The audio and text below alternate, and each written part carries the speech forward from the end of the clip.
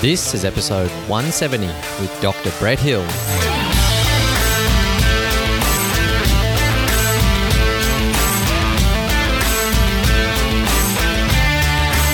G'day legends and welcome to Your Life of Impact, where we connect with world-class athletes and coaches, health experts and enthusiasts, inspiring entrepreneurs and community leaders, all to teach you how to tap into your inner excellence. I'm your host, Brett Robbo, and I'm extremely grateful you're joining us today on your impactful journey.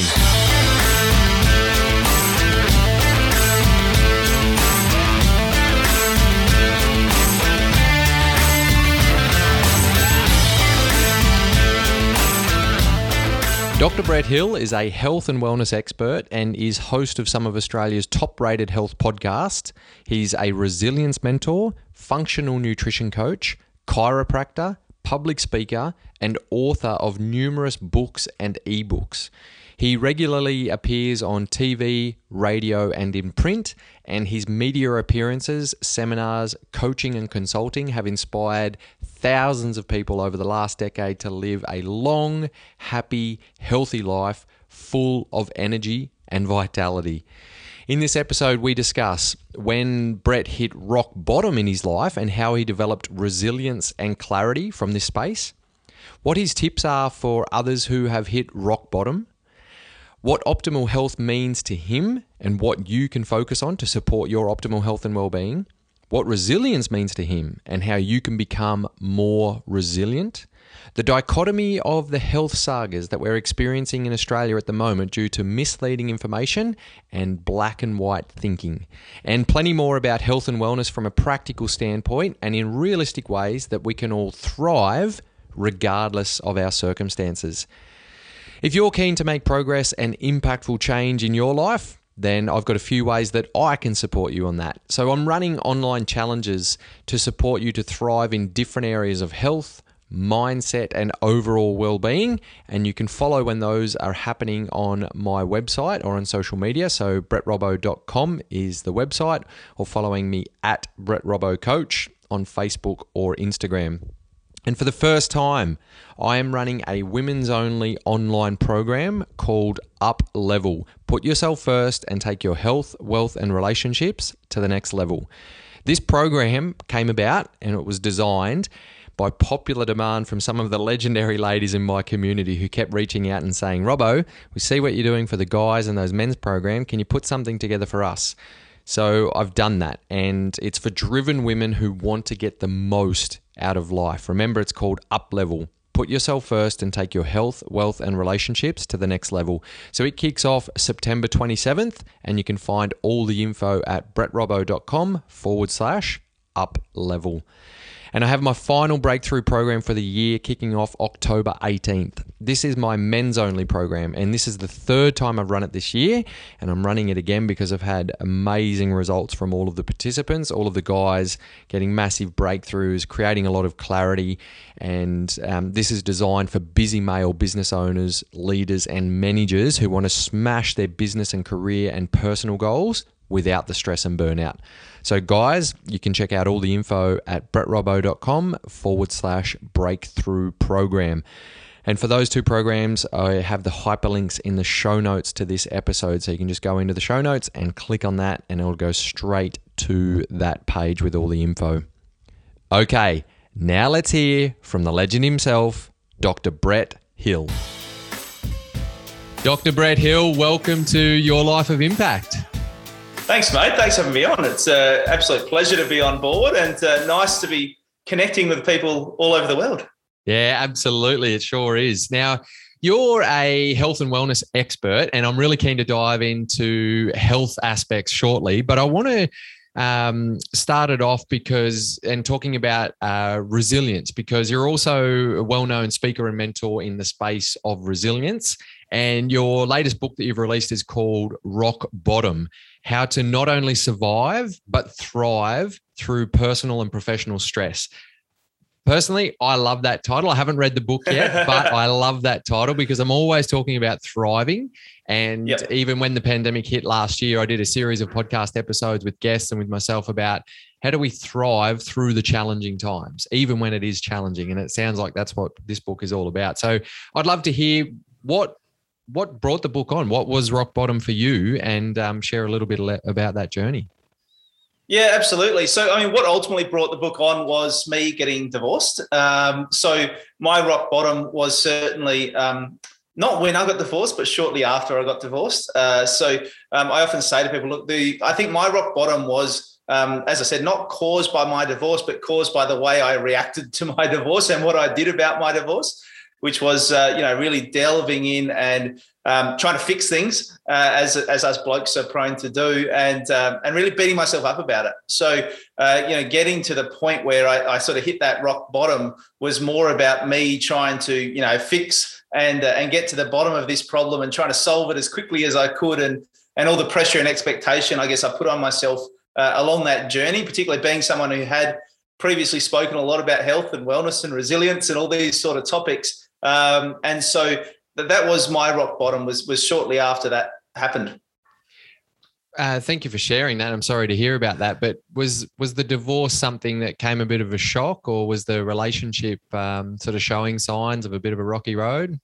Yeah, so look, no need to apologise because I don't have a problem with it. It was, as I said, something that I did in the end manage to thrive through. And I'm in a great space in my life now, and I am remarried and, have three wonderful kids and all that sort of stuff. So there's certainly nothing there to apologise for. I can honestly look back at it now and say I'm really glad that it happened, and that it was a positive in my life, not a negative. But if you said that to me at the time, I probably would have wanted to, it would have felt, I wouldn't have, because I'm not violent, but I would have felt like punching in the face because, that's just not where I was at the time.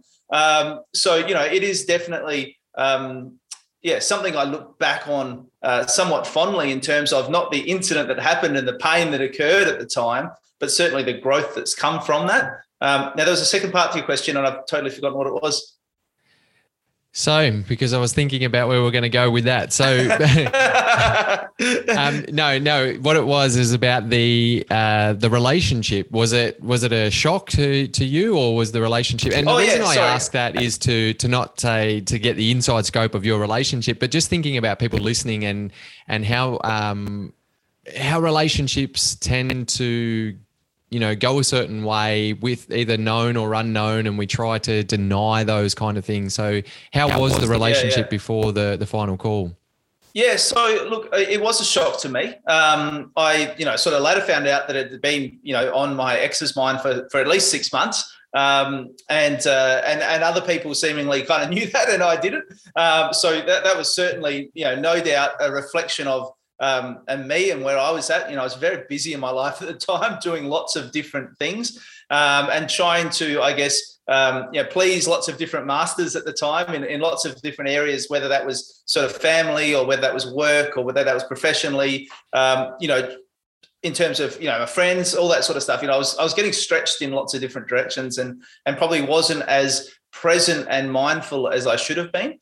And so, it was definitely a shock to me. It was like literally just coming home one night, thinking everything was good, because from my perspective, it was good. I was happy in the relationship. And then, literally just sitting down one night saying, look, Brett, there's something I've got to tell you. And, I don't want to be in this relationship anymore. And that was just, totally blindsided to me. So, from that point, it was like, I think 3 days later, where my ex had asked me to move out. 3 weeks later, where she'd asked me to find my own place, and I ended up in a small unit, some time away from where I'd been with the family, and just sort of sitting back, going, "What just happened?" So definitely it was a shock to me. Looking back, obviously, you can see that there were things with the relationship that weren't perfect, but certainly, at least in my mind, I didn't think there were things there that were irreparable or heading us in that direction. So it was definitely a big shock to me. What was it then that got you through? So you're happily married again now, and you already had the children, and things are great, and you are thriving. What were some of the key things that you turned to that helped you get through that? And second part to that question, and we'll both have to remember it this time, is it Is it that you can actually thrive through those times, or is it that we do everything that we can, but we might not feel like we're thriving, as opposed to throwing in the towel and then trying to catch up later? So what was it that you did? And then do you actually believe that that we can thrive in those struggling times? Because you told me that you punched me in the face if I said that to you, even though you wouldn't, that's how you might have felt. So, I think a lot of us, regardless of, whether it's relationship challenges or breakups or business challenges or whatever it might be. Yeah. So, there are a number of things that got me through.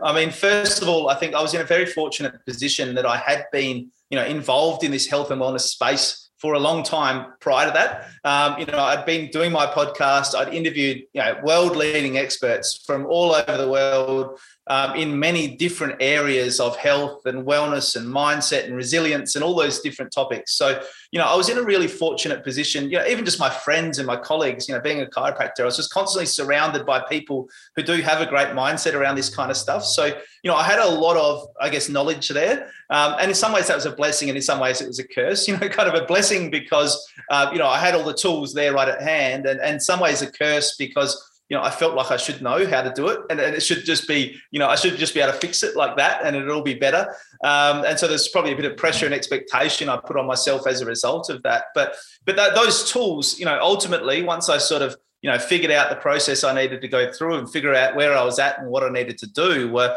ultimately really beneficial to me.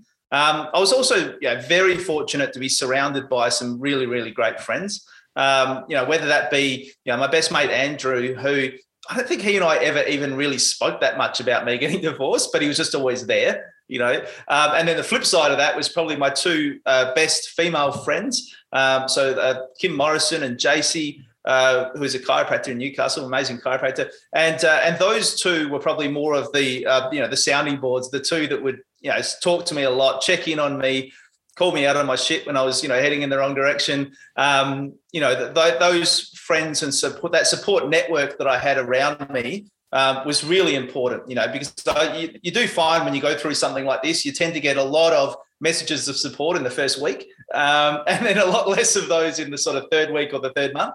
But those two in particular were just phenomenal supports to me. And so then, but then, the third thing, I guess, that really helped me turn it around was literally just hitting that rock bottom. And the aha that came from that. So, the aha that came from that, I guess, was that I had an opportunity to totally reassess the way I was doing things and the way I was looking at things and the way I was perceiving things. And that's the sort of, I guess, the gift that you get from hitting rock bottom. So, when I say I would have been, not happy about being challenged on some of that sort of stuff in the early days, and that was, I think, in hindsight, when I wasn't dealing with it well, when I wasn't heading in the right direction and doing the things that I would talk to people about and recommend people do in my book. Because, in many ways, the story of the book is kind of like, don't do what I did. There's a better way to do it. Do what I did later, not what I did at the start, because, hopefully it can help save some pain. Especially for guys out there, but I know a lot of the readers of the book have been girls as well, who it turns out relate to the book far more than I guess I kind of expected them to. And so, there's a journey there that you can learn from and hopefully shortcut that process a little bit too. So it sounds like a lot of it was environment that helped you through that, and knowing that you've got that support network and everything, because the knowledge is all well and good, but if we don't apply the knowledge, then it's just another tool in the tool belt until it's ready to be used. But having that environment, that surrounding of the people with the right mindsets can really help to shift things there as well. What were when you say that, you hit rock bottom and even that was the turning point and that was the aha moment. But earlier you said you tried to fix a lot of things. When you're in the fixing mindset, do you think you're in more of denial as opposed to acceptance of what was happening? No, I don't think I was in denial of, no, sorry, I was at some stage. I was in denial of what was happening. But I think for the most part, when I was in that fixing mindset, I was relatively well, I think I was well aware of the external problems, and maybe not as well aware of the internal problems is probably the most accurate answer to that. Like I was well aware of, the problems in terms of the relationship and what had gone wrong. And, as I said, probably hyper aware of what I might have done wrong and what I should have been doing to fix it. And, but in many ways coming from that sort of, I guess, unhealthy place of just pressure and expectation of wanting to fix that and fix it quickly. It was almost like I was doing all the right things. I had all of the knowledge there, but I was doing them from an unhealthy place. And so I was, rather than them being positive and constructive, they were sort of negative and destructive. Even to the point of, like I've seen photos of myself now in that phase of my life, and I was like ridiculously lean, because I just, I was almost trying to control the things I could control. And I knew how to control my diet. I knew how to control my exercise. I knew how to control those things. And so I was doing those almost to an excess. It's hard to imagine sort of doing good things to an excess, but it kind of was like, it was obsessing a little bit about that because that was what I could control and what I could do, but to the detriment of, going inside and dealing with, I guess, perhaps some of the bigger and deeper issues as well. Yeah, interesting. That's it makes a lot of sense. And you say now that you look back at that as one of the best things that's happened to you, and where you're really happy now. And rock bottom. I love the saying though, and I'd like to hear your view on this. Don't wait for the tsunami in your life. So my question to you is, do you believe that people need to hit rock bottom to be able to thrive and be at their best? Yeah, it's a great question. And I really passionately believe that they don't. I really passionately believe that there is a lot that you can do to prepare yourself for, whatever comes along. And really, as I said, a lot of my sort of, I guess, thinking and processing, even leading up to that point, had been around that. Is looking, how can we create more resilient humans? As a chiropractor, that's what we do in practice, is all about, creating more resilient humans so they can deal with the world around them and not waiting until until they fall apart. I mean, I see in practice, kids from, weeks old, right through, because they're saying, well, hey, let's look after these people. Let's get them healthy. Let's get them functioning well so that then they can thrive through life and not have to hopefully hit rock bottom.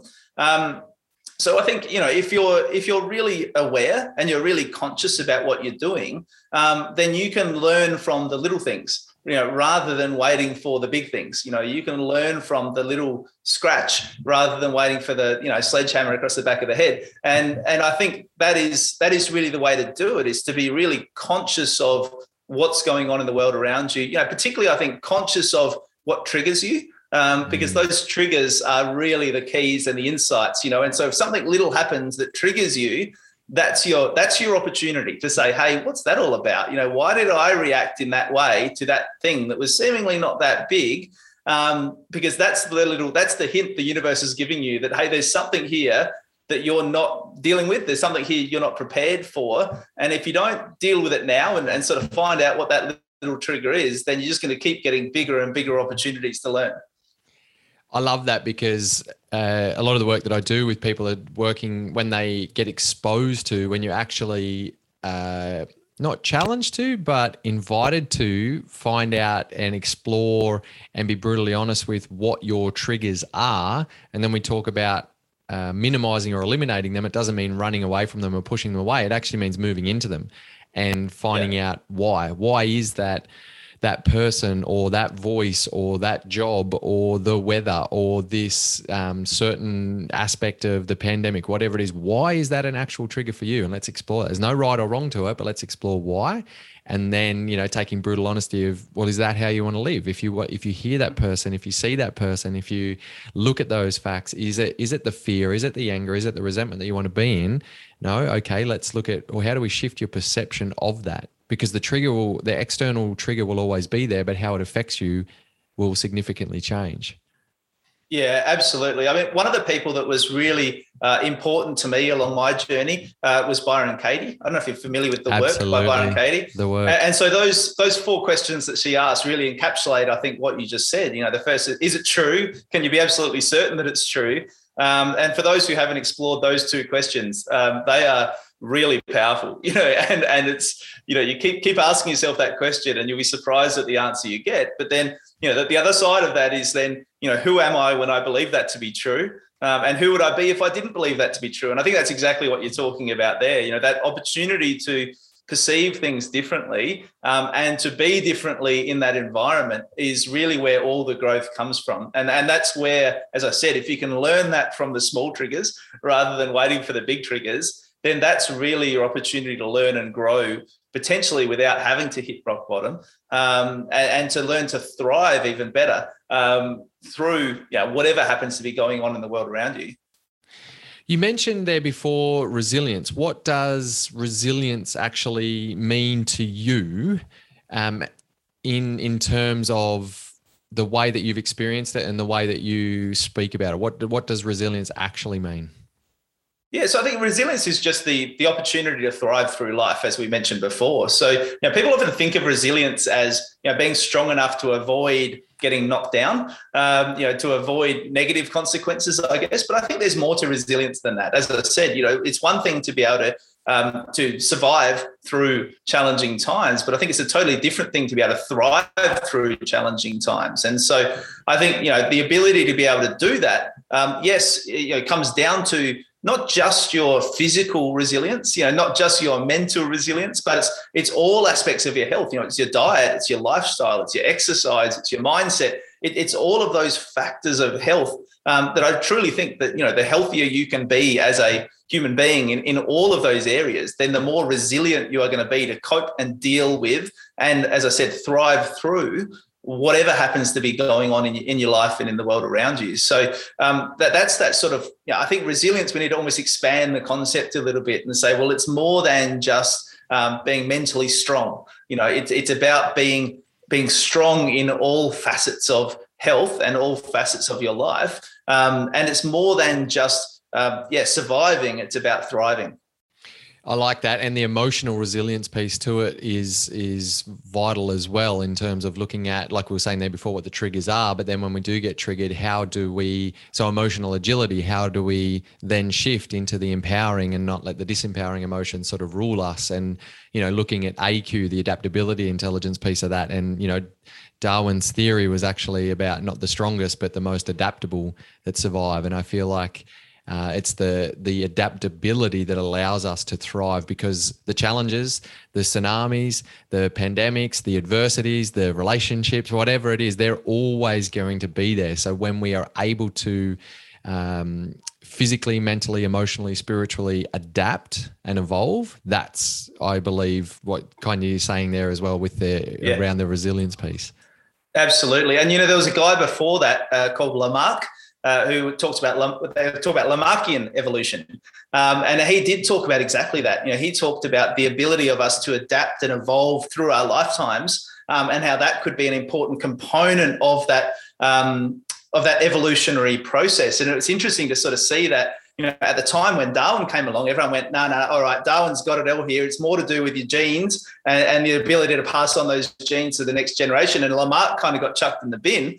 And now we're always coming back around again, right? We're discovering things like epigenetics and saying, well, actually, there's more to it than just the genes you get passed on. It's not just whether you can pass those genes on to your offspring. It's about the environment you put those genes in and how they get used and how they get utilized. And so if you're bored one day, have a little bit of a look at Lamarckian evolution, and I reckon you'll like it, because it definitely fits in with that sort of an idea.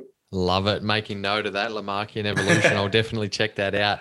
All right. So a little bit of a shift now into more of the health aspect. And, I've been following you for years in the podcasting world with the Wellness Couch, and then with your podcast that's still going, This Week in Wellness.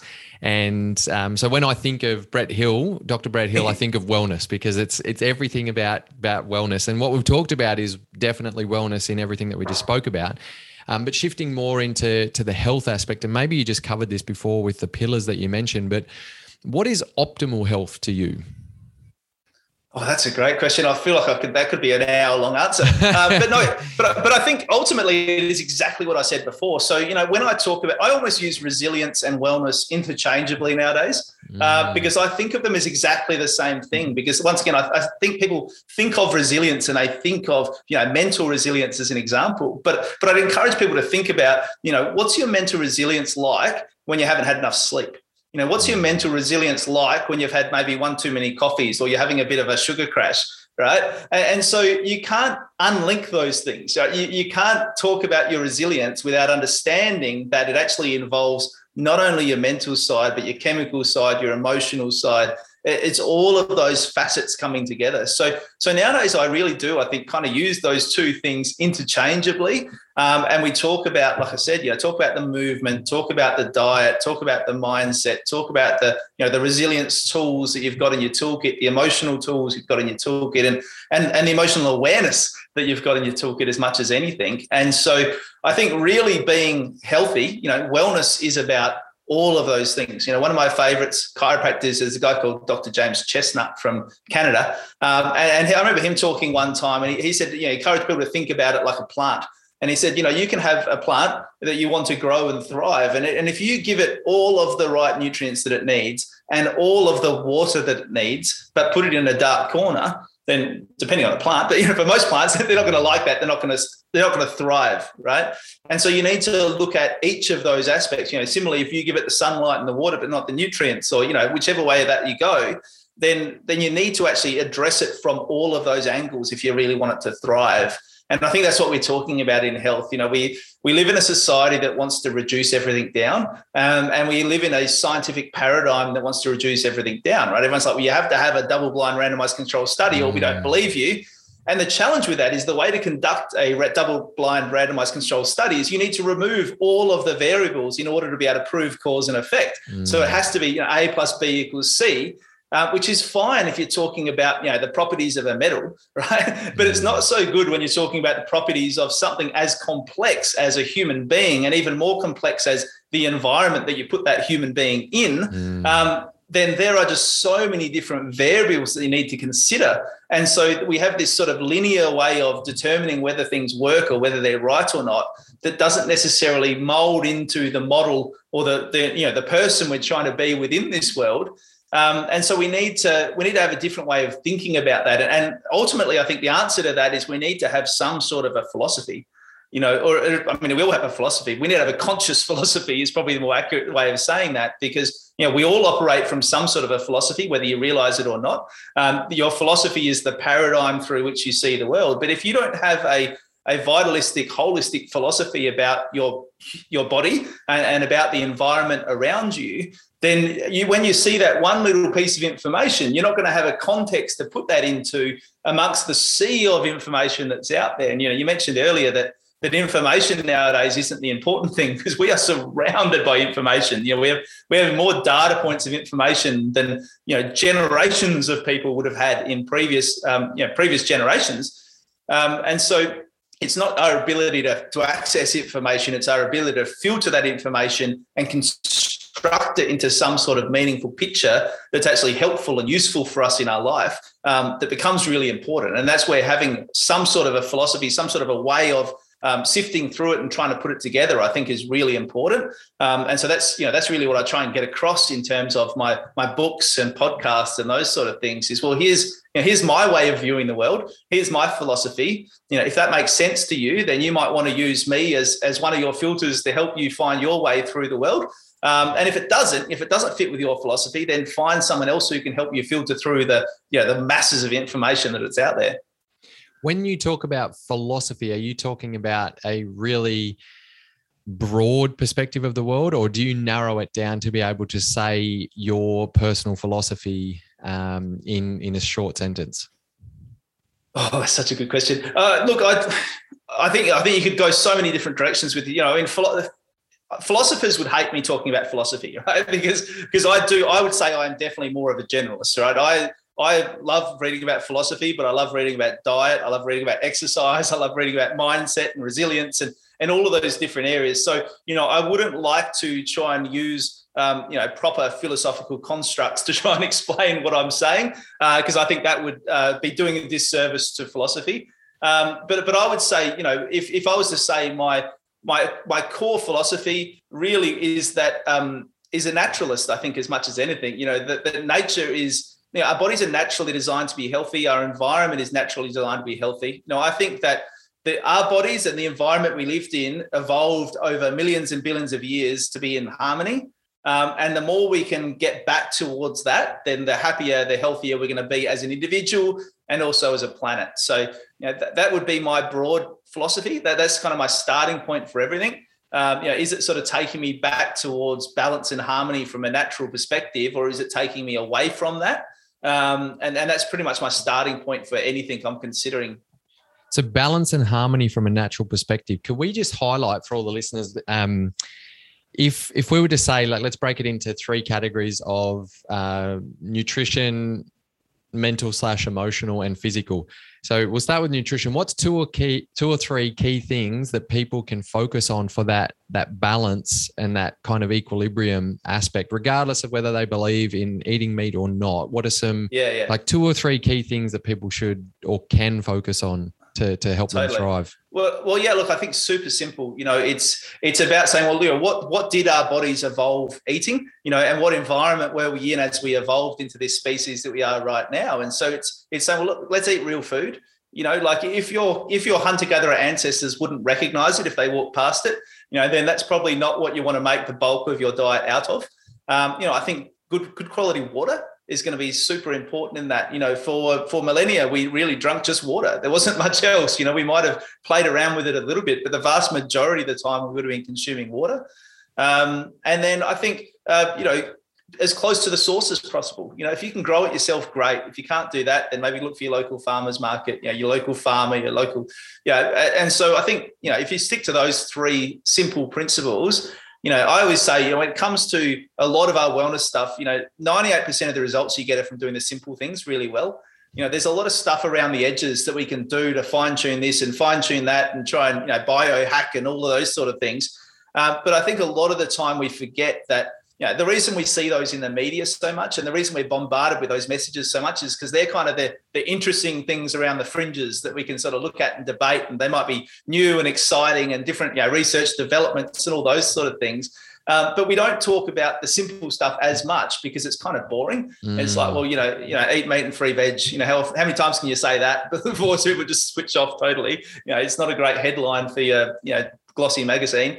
And so, I think it's about keeping it simple is a lot of the benefit you'll get. I want to go back to where you said eat real food, and I fully support and believe everything that you're saying and follow that. But just want to challenge you on eat what the ancestors would eat. So if they would walk past it, maybe we shouldn't have that. But they didn't have supplements, and I know packaged food isn't good, but sometimes you can get really good quality stuff that isn't processed to the crap house, and maybe there is a bit of a package. So what about when people look at it in that way and say, well, if we only ate what the ancestors eat, like that literally means just what's growing? Yeah, absolutely. Well, I mean, like I said, my focus is on saying, let's get as close as we can towards that, right? Like I'm a hunter-gatherer living in a modern world, right? Like I'm sitting in a room right now. I've got an electric light above me. I don't have it on right now, but there's an air conditioner in the other room there. I'm not living in a cave and eating, roots and leaves, right? There's a flow, and there's a balance effect here where I say, well, okay, what's the lifestyle I want to leave? And then also, how can I get as close as possible, without sacrificing all of those other areas of my life? So, look, there's always a balance there. And definitely, I encourage people, if you want to get something in a packet, then just make sure you read the ingredient label, what is in it. And if you pick, there are heaps of times in my life where I do that, and I'm going and I'm at a petrol station on the road to nowhere, and there's limited choices there, but I'm like, and sometimes I'll fast and that's totally okay. But other times I'm like, no, I really just want to eat something. And so I'll just look at the ingredient labels, pick the best one available and go with that and feel totally okay with that, right? Because once again, it's about the balance between, the physical, the chemical, the emotional. If not eating in that point in time is going to stress me out, if I'm going to have a sugar crash and then, not be able to do whatever else I'm wanting to do on that day, then there's a balancing act there as well. So it's about, doing the best you can with what you've got, really. Yeah, I love that. No, my gorgeous wife and I, we sort of adopt the 80-20 principle where 80% of the time it's not strict. We never feel that we're strict. We're on point. We're in alignment. We understand what good health is. And 20% of the time we're happy to treat ourselves. And the more that the less impactful that 20% is, because, 20% doesn't mean that we're going to eat the all deep fried crap and just go chaos and, drink ourselves under the table or anything like that. It means we enjoy and indulge a little bit. But we know that 80% of the time we're in, I can't even say complete alignment, but we're in alignment physically, mentally, emotionally, and everything like that. And that's how we sort of find that, the balance is really good. And sometimes we treat ourselves and it becomes a 70-30 or maybe even a 60-40 over the silly season sometimes. But we jump straight back on and we know, actually, let's go 90-10. Like, let's really just rein it in right now and still absolutely enjoy it, have our big belly laughs, fully connect, everything else in alignment with that. But nutritionally, let's just wipe out all the crap that we know isn't good for us. Yeah, and I like the fact you clarified on that, because I'm not a big fan of the 80-20 rule for exactly that reason. You know, my first book I did was called How to Eat an Elephant, and it was about small steps of continual and never-ending improvement. And so I say to people, look, if you're at 50, then just go for 55. You know, don't try and go to 80, right? Yeah, because that's going to be a massive leap for you and you're probably going to fail, right? But if, on the other hand, if you're already at 80, why not try it and see what 81 feels like, you know, and just play with that, because that could be great for you or it might be too much, you know. So I think that flexibility that you've spoken about is spot on, that, you know, it doesn't have to be 80-20. You know, if you feel like you're going to feel and function and thrive better doing 90-10, then, you know, why not play around with that and see how that works for you for a while. And you might, as I said, you'll do that for a while, and then, you know, your mate has a buck show and you're stuck away in the country somewhere with, you know, nothing but pizza to eat. You go, well, okay, that's this weekend. This is this is part of the 10, the 20. You know, maybe it's 10-90 this week instead of 90-10. You know, and that happens, and that's okay too. But yeah, I think if we can maintain a little bit of fluidity with that, sometimes I think the 80-20 can be a little bit too rigid. And I think sometimes people, you know, if they are 50-50, you know, the idea of going to 80-20 can be just setting themselves up for failure, and ultimately leading back to the same sort of, you know, dieting syndrome that we see, where people, you know, try and fail and end up feeling incredibly guilty and beating themselves up and all those sort of things, when perhaps if they could just take, you know, as I said, small steps of continual and never-ending improvement, as the Japanese talk about with their Kaizen principle, then that might be a better way of going about making change as well. Yeah, that's brilliant. I love that. And that's, you know, the book Atomic Habits has kind of narrowed it down to, kind of dumbed it down for us Westerners from that Japanese principle around those small steps. And it applies to everything. I worked in high performance sport my whole career, working with Olympic and Paralympic athletes and AFL and rugby, you know, legends. And, you know, at that top level, there's only room for small improvements, and we're looking for that. And then we go back to, I work with general public and a lot of people in business owners and business leaders. And even then, when there's big changes to be made, we're not, you know, you set the end goal, like the Olympic cycle that we would aim for. And then you come back to saying, well, what do I need to do today that puts me on that trajectory? I'm not trying to be an Olympic champion tomorrow. I've got 4 years. We're not trying to break those business goals now. We've got a 2-year, a 3-year, 4-year, whatever it might be. So let's take those small steps. And it applies nutritionally, physically, mentally, emotionally, business, everything.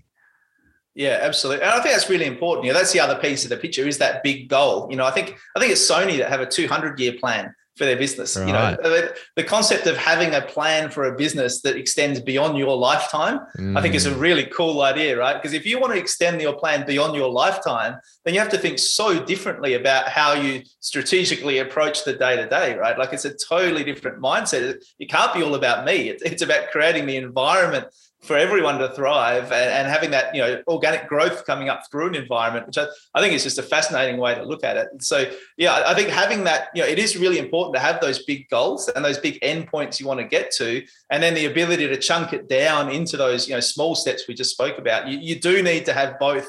And sometimes people get a bit stuck on that, but certainly talk about that quite a lot in the book as well. What's your end goal personally with life? Do you have an age that you want to live to, or is it about thriving for as long as you can? That's a good question. Yeah, I'd quite like to live to 120, 130. I think 130 is probably my mark that I've got there. You know, it seems from, you know, a lot of the research that's out there that, you know, it seems to be our age is limited somewhat by the, you know, division of our cells and the replication of our genes to about 130 years of age. I'm sure they'll eventually develop ways of artificially extending that, but I'm not sure I'm that keen on that. But I like the idea of just, you know, if 130 is what's possible, then that's what I'm going to go towards. And I probably won't get there, and I'm okay with that. But I'm going to see how close I can get. And as importantly, if not more importantly, I want to thrive my way there. You know, so it's brilliant. Like, you know, I don't want to be, you know, like many people in our society. You know, we often talk about how much we've increased our life expectancy by, and we forget to talk about how much we've increased our years of morbidity by. And so actually in Australia over the last couple of decades, we've increased our years of morbidity by more than we've increased our life expectancy. which essentially means that we're living longer, but we're having less years of quality life. Now that to me sounds terrible. Like I don't want to have a bar of that. And I think we need to be really careful about the system we're working with, where we're just trying to prolong life at all costs without considering quality of life, which A, is a very, not an enjoyable, I don't think, place for people to be, and B, a very inefficient, expensive way of going about healthcare, where we spend a huge proportion of our health dollars on the last year or two of life, when perhaps if we invested some of that a little bit earlier on into prevention, we could not only save a huge amount of money, but hopefully gain a whole bunch of quality of life. So my thing is, I want to live as long as I can, but thriving as much as I can. My grandma, she lived, I'm going to say about 81. I'm not sure if that's right now, maybe late 70s. But, right up until her last year of life, she was, in her 70s, she took out a loan against her house and bought a four-wheel drive and a caravan. She's gone traveling, right? And she learned in her 70s, she taught herself to play the piano. I look at that as an absolute inspiration. And, one of the most formative conversations I ever had was a conversation with my grandma in her last weeks of life. And I went to see her. She was living, in this country. And I went to see her because I was like, oh, this is so sad. I'm Devo that, you're towards the end here. And then the conversation I had with her essentially was her saying, I'm not sad. Like, I'm not unhappy. I want to, if I can't live quality of life, I don't want to live any longer. If I can't go back to my house and do my gardening and play my piano and do my art and do those things that I love to do, then I'm happy. I've had a great life. I've seen my kids and my grandkids grow up. And I've lived a great quality of life. And that was just, I can remember the doctor came into her and sort of gave her this big lecture about how she had to, take this drug and this drug. And she was like, she was a real naturalist before the naturalists were naturalists. She was so, I look back and think, we used to laugh at her for using aloe vera for everything, and now I'm like, she was so smart. She was so smart because she just grew up in the country where it's like, you didn't have the resources. You had to figure it out for yourself, And so, this doctor was lecturing her about, what she had to do and what she had to take and how they were going to prolong her life by an extra couple of weeks or a couple of months or whatever it was. And she just wasn't interested. And my gran, who was always pretty straight-laced, I don't remember really ever hearing her swear, but I remember her gesturing towards the doctor as he turned his back and walked out the door. And I won't demonstrate what it was, but it's something I'd never seen from my gran before. And it was incredibly humorous and it's stuck with me ever since. But just, I think that really shapes my ideas around, it's not just about the quantity of life, but the quality of life that I think is super important. Yeah, absolutely. I fully agree. And I've been saying for years that I'm living till I'm 110 and I'm running when I'm 110. And I have the end game in mind and I reverse engineer that to say, that's why I do my intermittent fasting. That's why I use movement as medicine. That's why I look at, I sink into wisdom and I look at all the things and I love learning from people like yourself around that, because I want to be throwing my grandkids around like I'm throwing my kids around. I want to be living life to the fullest in that way. So my question to you is, I've always wondered this. Based on that, you mentioned Bucks parties there before, and the dropping of the percentages at different times, and I guess you've treated yourself, and we've probably reversed our potential of living to the end, absolutely thriving based on some of that. How much do you believe that those kind of periods of our life? Because I've had some big periods of partying, and I still drop into having drinks and some shitty foods here and there and stuff like that. How much of that do you think is impacting us? Is it completely immeasurable, or because we've lived that, are we still able to come back into alignment now and have that awesome quality of life through until whether it's 100, 110, 130? Yeah, well, it's a great question. I think the answer is we don't know. But I do think that, sometimes we underestimate the ability of our body to heal. And so I think that, our bodies really are phenomenally adaptive, phenomenally able to thrive and to heal through all sorts of crazy, crazy stuff, and I mean, the classic is, the people go, well, my grandpa smoked a train and lived to 100, and it's like, well, isn't that just a testament to our human body, that the phenomenal ability to adapt and to thrive through the stupid stuff that we do to it, and once again, it's also important, I think, that people understand probability, that just because someone puts themselves at an increased risk of dying early from lung cancer as an example, doesn't mean they're going to. There's always going to be a percentage of people who beat the odds, but it's all about probabilities. And so I think if we think about life in terms of probabilities rather than absolutes, then that's probably the best chance we've got of answering that question, is that I can't control whether I live to 130 or not, but I can control to what degree I give myself the opportunity to live healthily till 130. And so, I think, some of those lifestyle choices we make along the way are going to impede on that. But then once again, that can come back to then that quality of life argument is saying, well, look, literally like tonight, I'm heading around to my mate's place. It's AFL finals over here. So Australian rules football for those overseas who don't know. And, my mate's team is playing tonight. My team's playing tomorrow night. And, we'll go around there. I will have a couple of drinks with my mates. I know there's going to be rubbish food there. Like I've just gone and stocked up. And look, today I'm on the run. I have stocked up at the supermarket. I haven't been to the farmer's market. I haven't been to but I've done the best I can. I've got some nuts there. I've got some strawberries. I've got some jerky. I've kind of gone for the healthier options because I know there'll be lots of other unhealthy options there. But for me, I understand. You talk about longevity. My good friends Damien Christoph and Marcus Pearce, who do the 100 Not Out podcast, and they'll tell you that one of the key elements in societies that live for a long time is social life. That their ability to socialize and have that social support is probably one of, if not the biggest element that you see common amongst those blue zones around the world where they have the highest number of centenarians in the world. So, so that then feeds into that. Right? That's part of it as well. And I'm not saying you can't do it, right? Because I had 8 years of not drinking at all. And I had probably during that 8 years, I was probably stricter than I am now in terms of diet and stuff. Not a huge difference, but probably a little bit stricter. And I still did go to Bucks parties and I still did catch up with my mates and watch footy and I still did go out dancing till 3 a.m. So, I'm not saying it's not possible. You can do that. But it's about just, finding that balance that works for you and sort of playing with it. And I'm constantly playing with it. Like it's not it's a journey, not a destination. I constantly go through periods of kind of going, well, what would happen if I went a little bit stricter here? Or what would happen if I release it a little bit there and just sort of play with it and see what happens and find what works for you. Because ultimately it's going to be different in different stages of life as well. Like I've got an 18-month-old at the moment. And so in the first, 12 months of my 18-month-old life, I was having way more coffee than I probably ever had in my life, just as a result of, the things that I wanted to be able to keep doing and achieving and producing in other aspects of my life. And then once he got to sort of a year old, probably a little bit older than a year old, I sort of went, okay, now I think it's time to dial that back a bit. So then I went a month without any coffee, and actually I think a couple of months without any coffee, just to sort of reset a little bit and then find a sort of happy equilibrium again. So, it's about playing with it. I think there's the long answer there. No, I love that. And I relate to you. I've got a 7-month-old bub and a 2.5-year-old, and the coffee aspect is something that I have increased through this baby bubble. And I did it the same with my son, and same thing. And once I got through that, I'm like, I'm not relying on the coffee now. I'll be totally honest. Like I'm relying on coffee most days now when we're doing this transition, and I'm okay with that because it's organic, good quality coffee, and it's often black coffee. So I don't get thrown out of my fasting windows and things like that. But at the same time to be able to pull it back in. So that's brilliant. I want to shift gears a little bit just to finish off. And I know this could be a whole podcast in itself, and you talk about this anyway, but talking about the adaptability of the human body and what it can handle and going through all of that.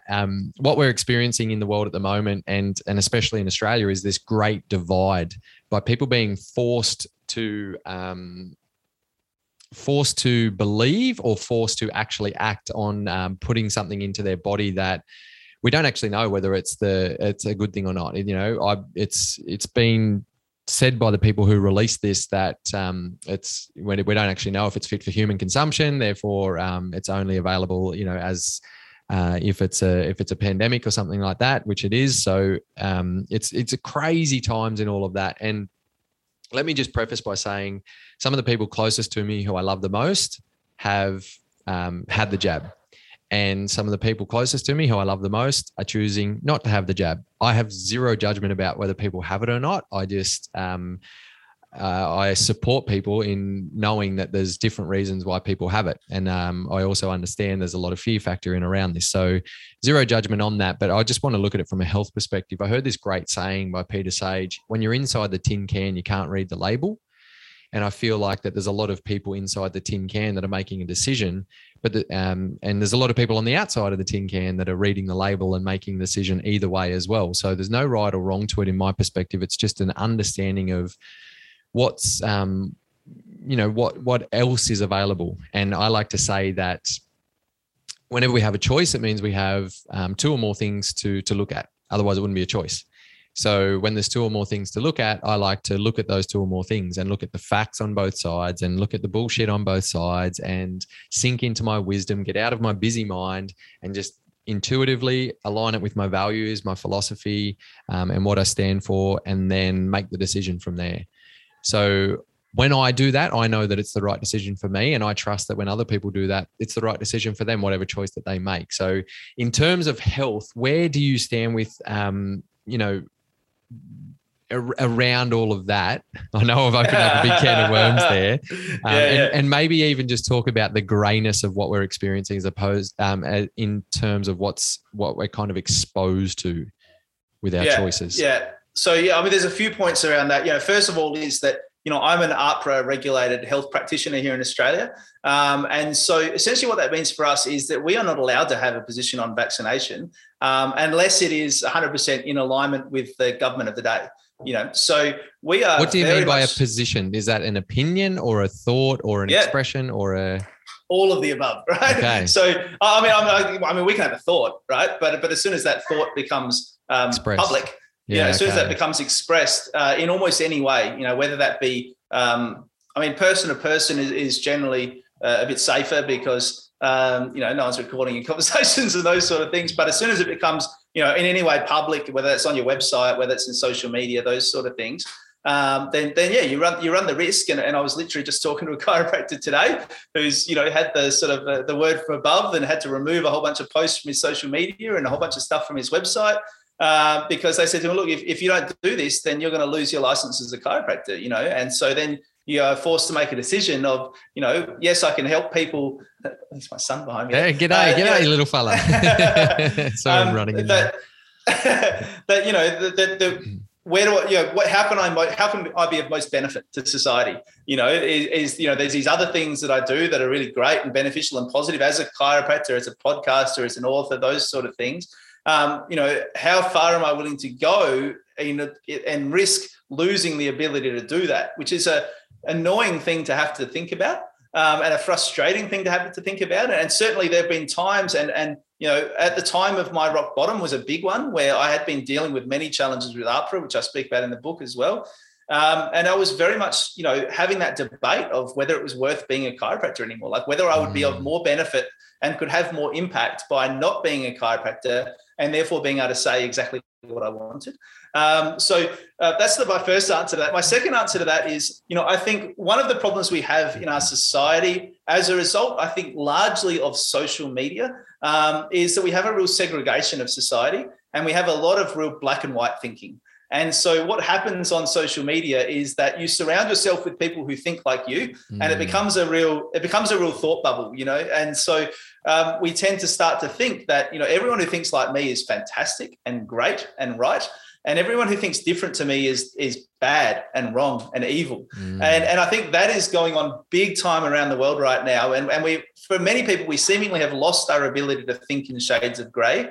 And so I think what we need to remember is that, there are good things about vaccination. There are bad things about vaccination. We know that for some people, there are adverse effects. We know that for other people, there are seemingly, reduced risk of, passing on a disease or contracting a disease or those sort of things. And so it's important to remember, I think, that there are two sides to the equation. We don't get lost too far down the rabbit hole of that black and white thinking. I think especially as health practitioners and health communicators, I think it's important that we don't present a black and white view, because you're never going to change someone's mind with a black and white view. That if you tell them that is just evil and that everyone who thinks that way is evil, then it's going to be really hard for them to see you as an impartial person that they would want to go to for a balanced viewpoint and some balanced advice.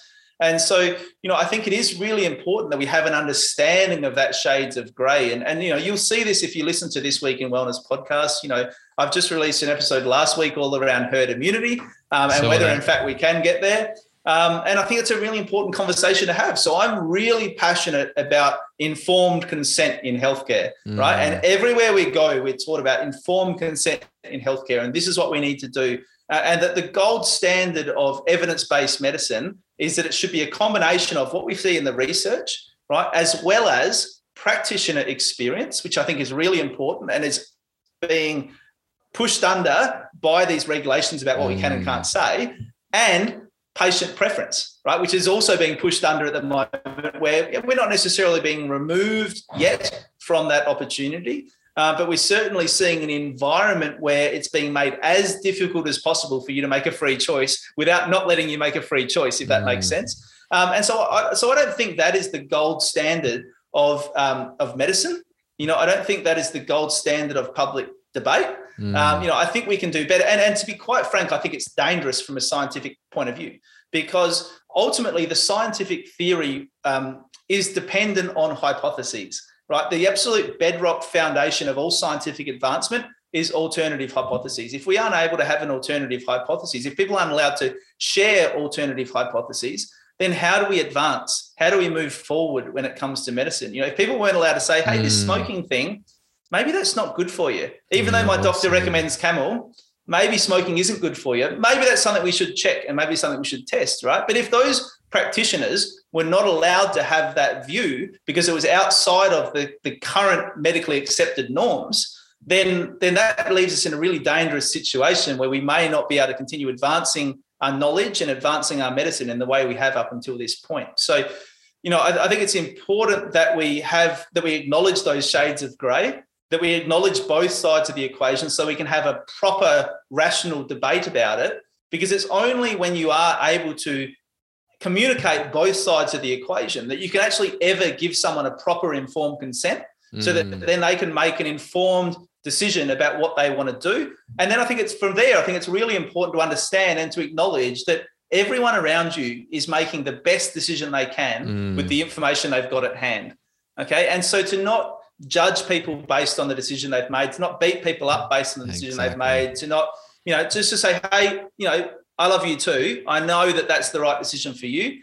I would love to help you, make an informed decision. And if ever you want to know some information about that, come to me. I'd love to help you out as best I can. And if you're happy with the decision you've made and you've done your research and you're good, then good on you. Like, you're making the best decision you can with what you know, and I'm going to help you out along the way. And we're still going to be mates. Exactly. We're still going to be mates. Then the great divide wouldn't be happening. Like we said, that regardless, that's the right decision. But there's what we're seeing is a lot of fear pushed into people to say, well, actually, if people aren't making the same decision as you, then they're part of the problem. Like when we see government organisations saying that, it's a force of the great divide. So I want to acknowledge you for the way that you do share those things, because I've listened to that podcast and I've read the post on that, and I know you and your wife shared a post as well about the statistics of the amount of cases, the amount of tests, the amount of deaths, and the 99.97% chance of survival rate if you're under 70. Yeah. So I think they're really, really valid stats for people to look at, because what saddens me, I live in Sweden here this year, and our trip just keeps getting extended because we can't get back into Australia anyway. So, but what I experience here is they treat a virus like a virus, and, life goes on, and people, our neighbours, you could probably see their house out that window there here on Zoom, a family of 10, and they all had COVID. And we didn't send them disrespect or hate or judgment. We sent them love. There's hundreds of people in this small country town that we're in that have had it. Whereas in Australia, I hear of in a small country town, there was one person that had it, and they had police outside 24/7 for their 2 weeks to make sure that they didn't leave. They treat it like a zombie apocalypse as opposed to a virus. So it's really sad to see that the government supports this aspect of it. And I can understand the fear. So I do want to acknowledge you for sharing some of those facts that can help settle a bit of that fear for people. Yeah, well, look, and it was fascinating, sharing those facts, which were, sourced from the Australian government websites. And yet one of the first comments that I got underneath that was, I can't believe you're sharing this. Don't you realise you're an AHPRA registered practitioner? I'm going to report you to AHPRA. Like, that was literally one of the first comments that came under that. So that kind of tells you the world we're living in, where by sharing facts that come from the Australian government that are just statistics without any commentary, without any, without anything from me saying this is what that means. It's just, here's some stats, make up your own mind. That's the first point of call that people go to, is somewhat scary. And I think the other thing that we need to recognize in that is that the reason, or one of the reasons people see this as so fearful, and one of the reasons that people see this as such a threat, is a lack of resilience, right? And so there is that element of fear in our society, but there's also that element of lack of health, where we are in such a chronically ill society with such huge rates of chronic, often lifestyle-related diseases. And we know that those are the precursors that make us far more likely to die of this virus that we've got going around. That I think it's really important that we understand that, a big part of this picture is coming back again to that resilience, right? Like, I'm not saying this isn't a bad virus. I'm not saying it's not killing people, but I'm saying that if you look at the statistics, once again, cold, hard facts around the number of those people who do have those chronic lifestyle-related diseases and what that does to your risk of dying from this virus, then I think that's a really important part of the conversation that we have to have, not just in terms of this virus now, but even more so in terms of every other virus that's going to come towards us in the future. That if we don't do something about these chronic disease states that we exist in as a society, then we are going to be susceptible to everything that comes along. We need to address that. We need to be working as a society to create healthier, more resilient individuals so that we've got a better chance of dealing with this in healthier ways. Because as you said, we know that there are effects of this division. We know that there are effects of these lockdowns. We know that there are effects of all the restrictions that are going on in our society right now, which are harmful to people economically, harmful to people in terms of their ongoing health. And so we need to be able to say, well, what are we going to do next time? How can we do better next time? And I think that health status and those chronic lifestyle-related diseases are a huge part of the equation that we really need to make sure we consider. Well said. Well said. I really love that. And like I said, I probably should have asked that question first and we could have a whole podcast on that. We could jam on it, but I'm very, very mindful of time. And what I would love to say to all the listeners is jump on and follow Brett, because sharing the facts like that, I think, is a really good way to do it, because there's enough opinions and judgments out there from both sides of the fence. And I think just if you're getting facts that aren't being reported in the actual news, I haven't watched the news for years and refuse to expose myself to that kind of stuff. So I'm looking at the facts. What is the Australian government releasing that we need to really look at? What is other functional medicine practitioners and health experts and things like that looking at that aren't being exposed in different areas, and not just opinions and judgments, but just facts and science and epidemiologists and the people who created these vaccines or have worked in certain organizations. What are they actually saying about all of that? And then let's look at the other side as well. And I think it just helps create a clearer picture with that greyness, like you said, not just the black and white aspects of it. So once again, I want to acknowledge you for that, and also acknowledge you for going and enjoying yourself tonight for the AFL finals. And I'm going to let you go with that. But before I wrap up, where can the listeners find you to keep following that, to get the book, to absorb your abundance of knowledge and wisdom? Yeah, absolutely. So just head to drbretthill.com. That's my website. You'll see links on there to go through to the podcast. Obviously, if you want to listen to the podcast, any good podcast player will have This Week in Wellness on there. So you can find that on there. You'll find all the books on my website. So just hit the shop link. It'll take you through to there. And obviously, my exercise and resilience mentoring that I do, if you're interested in doing some mentoring with a great group of people and some regular mentoring sessions to help build your resilience in all those aspects of life, then you can find the links through that on the website too. Brilliant. Brett, you ooze optimism and belief and wellness, not perfection, but wellness. And I want to thank you for your time again, mate. And the work that you're doing is not only well needed, but well received. So keep shining your abundant, optimistic wellness light to the world, my man. Thanks, mate. Pleasure. Boom. There you go. What a genuine legend, seeping wisdom into the world. Be sure to follow Brett for all his wellness expertise. Check out his new book, and maybe think of someone who you believe could really do with that kind of influence in their life. Maybe they've hit rock bottom, or they feel like they're on their way to rock bottom. It could really be a life changer, or even a life-saving gift. Also, if you're keen to hear more wisdom about the pandemic facts that aren't really being shared in the mainstream media, tune into Brett's podcast for some great non-judgmental perspectives on both sides of the equation. If you found value in this episode, I'd be super grateful if you shared it with others that you know will get value from it as well. And also, if you'd love to support this podcast more, I'd be super grateful if you can take 60 seconds and jump onto your podcast app and give it a 5-star rating and a quick review. This helps massively for me to keep getting great guests into your ear holes. Keep thriving, legends, and as always, remember, this is your life journey, your life of impact.